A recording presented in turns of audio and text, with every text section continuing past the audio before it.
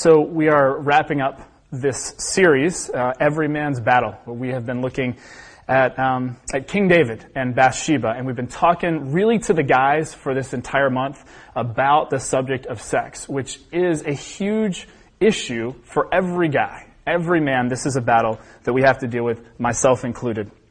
And just to kind of give you a recap, since we're tying the bow on the series today, so the first 2 weeks, what we did was we looked at David, and we looked at the foolish decisions that he made and tried to learn, so how can we avoid making some of those mistakes? And if you remember how this whole thing started with David and Bathsheba, the whole thing started where David decided not to go to war. He took himself out of the game. He was supposed to be doing something, and he decided to do something else, and he got bored, and that's when everything got unraveled. And we looked at how David had no regard for God's rules, and we looked at how David was consumed with what he didn't have. The palace full of beautiful women, he was consumed with the one woman that he didn't have. And then last week, John talked about how David basically came to a point when he was confronted by Nathan where he said, you know what, God, I've blown it.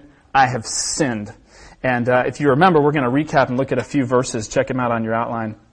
But then, after, he cries out to God and he's like, oh God, I blew it. Then God says, look, the baby that you have is going to die. And so the baby that he and Bathsheba had together gets sick, and he runs to God, and this is what happens. It says in 2 Samuel 12:16, it says, David pleaded with God for the child. He fasted and spent the nights lying in sackcloth on the ground. So he's basically just face down on the floor, crying out to God. It says, the elders of his household stood beside him to get him up from the ground, but he refused, and he would not eat any food with them. On the seventh day, the child died. David's attendants were afraid to tell him that the child was dead. I mean, David was so despondent. David was just totally losing it. It says, for they thought, while the child was still living, he wouldn't listen to us when we spoke to him. How can we now tell him the child is dead? He may do something desperate. And it says, David noticed that his attendants were whispering among themselves, and he realized the child was dead. Is the child dead? He asked. Yes, they replied. He's dead. So, as we talked about last week, so David just reaches this moment where he realizes he's just got to come before God and just run to God. And that's what we talked about last week in the message. And I think for those of you who heard it, Doug Swigert, who came and shared some of his story, said something so powerful, guys. He said, we as men just have to admit that something in our life is broken. There's times we just got to admit we've blown it, or we're majorly struggling with something in our lives. We've just got to lay that down before God, and that's really the first step to being able to address whatever it is that our struggle is. Well, let's see how this story ends, at least this section of 2 Samuel chapter 12. Let's see what David did next. So it says, David's been crying out to God. He finds out that his child is dead. And it says, then David got up from the ground. After he had washed, put on lotions, and changed his clothes, he went into the house of the Lord and worshipped. Then he went to his own house, and at his request, they served him food, and he ate. His attendants asked him, why are you acting this way? While the child was alive, you fasted and wept. But now that the child is dead, you get up and eat. So what's going on here with the servants, in case you're wondering, they're totally confused here. Okay, the deal is that at that time, for King David, the typical mourning period that was to be observed was 7 days of mourning, like after the child had died. Well, it says as soon as the child dies, he gets up and he moves on. There's no mourning period at all. And so the servants are just like, what in the world is going on here? This is crazy. What are you doing? Well, look what David responds to them. He answered, while the child was still alive, I fasted and wept. I thought, who knows? The Lord may be gracious to me and let the child live. But now that he's dead, why should I go on fasting? Can I bring him back again? I will go to him, but he will not return to me. He's referencing he's going to see the child one day in heaven, but the child's not going to come back. So what David is basically saying to his servants here, he's like, look, I've already had my time to mourn. That's what I've been doing the last 7 days. When I've been laying and pleading with God, and God said that my child was going to die, I've basically been crying out. I've had my mourning time. Okay? I've already done that. And basically what David is declaring here is he's like, I've had enough of this. I've been broken before God. It's time to get up and move on. And if you want to fill in those blanks, we got 2 things for you guys today. The first one is get up. Get up. See, what happens often is when we actually, as men, and we don't like to have that point where we actually admit that there's something wrong, that we can't handle something. It's very hard for us. When we get to a place where we're actually willing to admit that and confess that, I know for me, man, it's like you have those moments. It can wreck you. You know what I'm saying? Where you actually have to admit that. And so you do that, but then the fundamental thing that you have to do after you cry out before God is you've got to get back up and you've got to move on. You know, many of you guys know that I'm from Cincinnati, Ohio. And I have been a diehard Cincinnati Bengals fan for almost 30 years. It's been a tremendous source of misery in my life. Terrible frustration. The worst franchise of the 1990s, if you'll believe it. And I've been a loyal, diehard fan. One of the problems with the Bengals is actually historically they've had terrible defense. I mean, they just couldn't cover anybody. Teams scoring points up and down the field on them. And you know, it's not that their defensive backs didn't have skills, but one of the most valuable things for those of you who play football, you know this for defensive backs, one of the things that you've got to have is a lack of a short-term memory.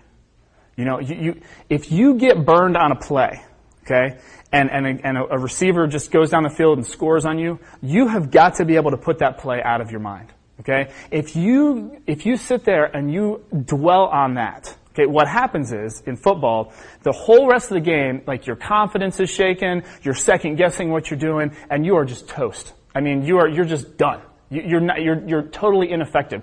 The great defensive backs are the ones who are able to be like, okay, that play's over, I blew it, but I am getting back up and I'm moving on. I'm focusing ahead. Okay? Here's the deal, guys. Well, the moment that we say, oh God, I've screwed up, I've messed up, I have this struggle, I have this issue, the moment that we do that, the moment that we ask for God's forgiveness, He's forgiven us. It's done. We're totally and utterly forgiven. God has moved on. The question is, have you? Have I?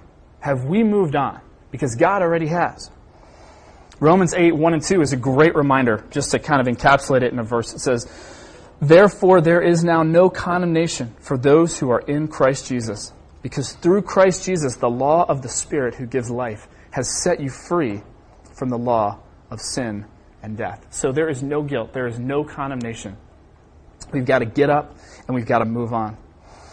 One of the things that happens, guys, when we struggle with a habit or a temptation or an issue, especially when we're talking about sexual temptation, lust, that sort of thing, one of the most counterproductive things that we can do is to dwell on our struggle, to just focus on it, because we actually give it power. When we do that, it's kind of like, you know, when you sit there, I don't know if you guys have like a vice or a big struggle in your life, but like, for me, I just have this crazy sweet tooth, okay? John, it's one of the things John and I share together. We just, it's crazy. And so, you know, if my wife has made some brownies or something and they're sitting in the kitchen and I'm home studying or doing whatever, every time I walk through the kitchen, I have to pay respect to the brownies. You know, I have to just take a little taste. And I can eat the whole thing. I mean, I can eat the whole pan. And so, you know, it doesn't do me any good though if I sit there and go, I'm not going to eat the brownies. I'm not going to eat the, you know, the more that you say that you're not going to do it, the more what am I doing? I'm focusing on it, right? I mean, I'm just sitting there and I'm just obsessing about what I'm not going to do. And so what do I end up doing? I eat the brownies. I can't help myself. So that's the one thing that we cannot do. You know, the Bible talks about in Philippians 4 how whatever is good, whatever is noble, whatever is praiseworthy, we're supposed to fix our minds on those things. So if you've got an issue or a sin or a struggle, you're dealing with that thing, you can't just constantly dwell on that thing and say, I'm not, because you're just giving power to it. That's totally counterproductive. But having said that, one of the things that's so important, guys, is that we set ourselves up for success. So yeah, we get up and we move on, but we can't entirely forget, like, oh, I just don't have that problem. I'm just going to totally fall into that hole again. So one of the things that we have to do is we have to find some accountability. You know, and I want to tell you guys, because I stumbled across a really, really cool website. It's from a site called triplexchurch.com. They do some tremendous work with helping guys, particularly guys, overcome like porn addiction and just dealing with sexual temptation. And they have this software that's free. It's available for download. I gave you the link there at the bottom of your outline. But it's called x3watch.com. And basically, and this is so simple, it's brilliant. It's super cool. So what you do is you download it onto your computer. And then you put in a person's email address, who is the person that is like your accountability person, who's agreed to kind of hold you accountable to this thing. And whenever you hit an inappropriate website that has questionable content, it will just send a little email out with the time and the website just right to your accountability person. It's boom, right there. I mean, you talk about some good accountability. It's right there for you. So we can't act like, we don't have this struggle, that it's not an issue, that it's not a battle for us. We have to set ourselves up for success. But the fundamental thing we have to remember is not to dwell on it. We got to get up and we got to move on. And that's what David did. Let's keep going. Verse 24, it says, Then David comforted his wife, Bathsheba, and he went to her and made love to her. She gave birth to a son, and they named him Solomon. The Lord loved him. And because the Lord loved him, he sent word through Nathan the prophet to name him Jedidiah. Meanwhile, Joab fought against Rabbah of the Ammonites and captured the royal citadel. If you remember, Joab was the general that David sent off to war in the very beginning, how this whole thing got started. So Joab then sent messengers to David, saying, I have fought against Rabbah and have taken its water supply. Now muster the rest of the troops and besiege the city and capture it. Otherwise, I will take the city, and it will be named after me. So David mustered the entire army and went to Rabbah and attacked and captured it. What is so striking to me about this is that all of David's problems started, if you remember, this whole thing began when David took himself out of the game, when he was supposed to be going into battle, and he didn't, right? And then he was just home, and he was bored. He got bored, and he got stupid. He made a really, really stupid decision that snowballed.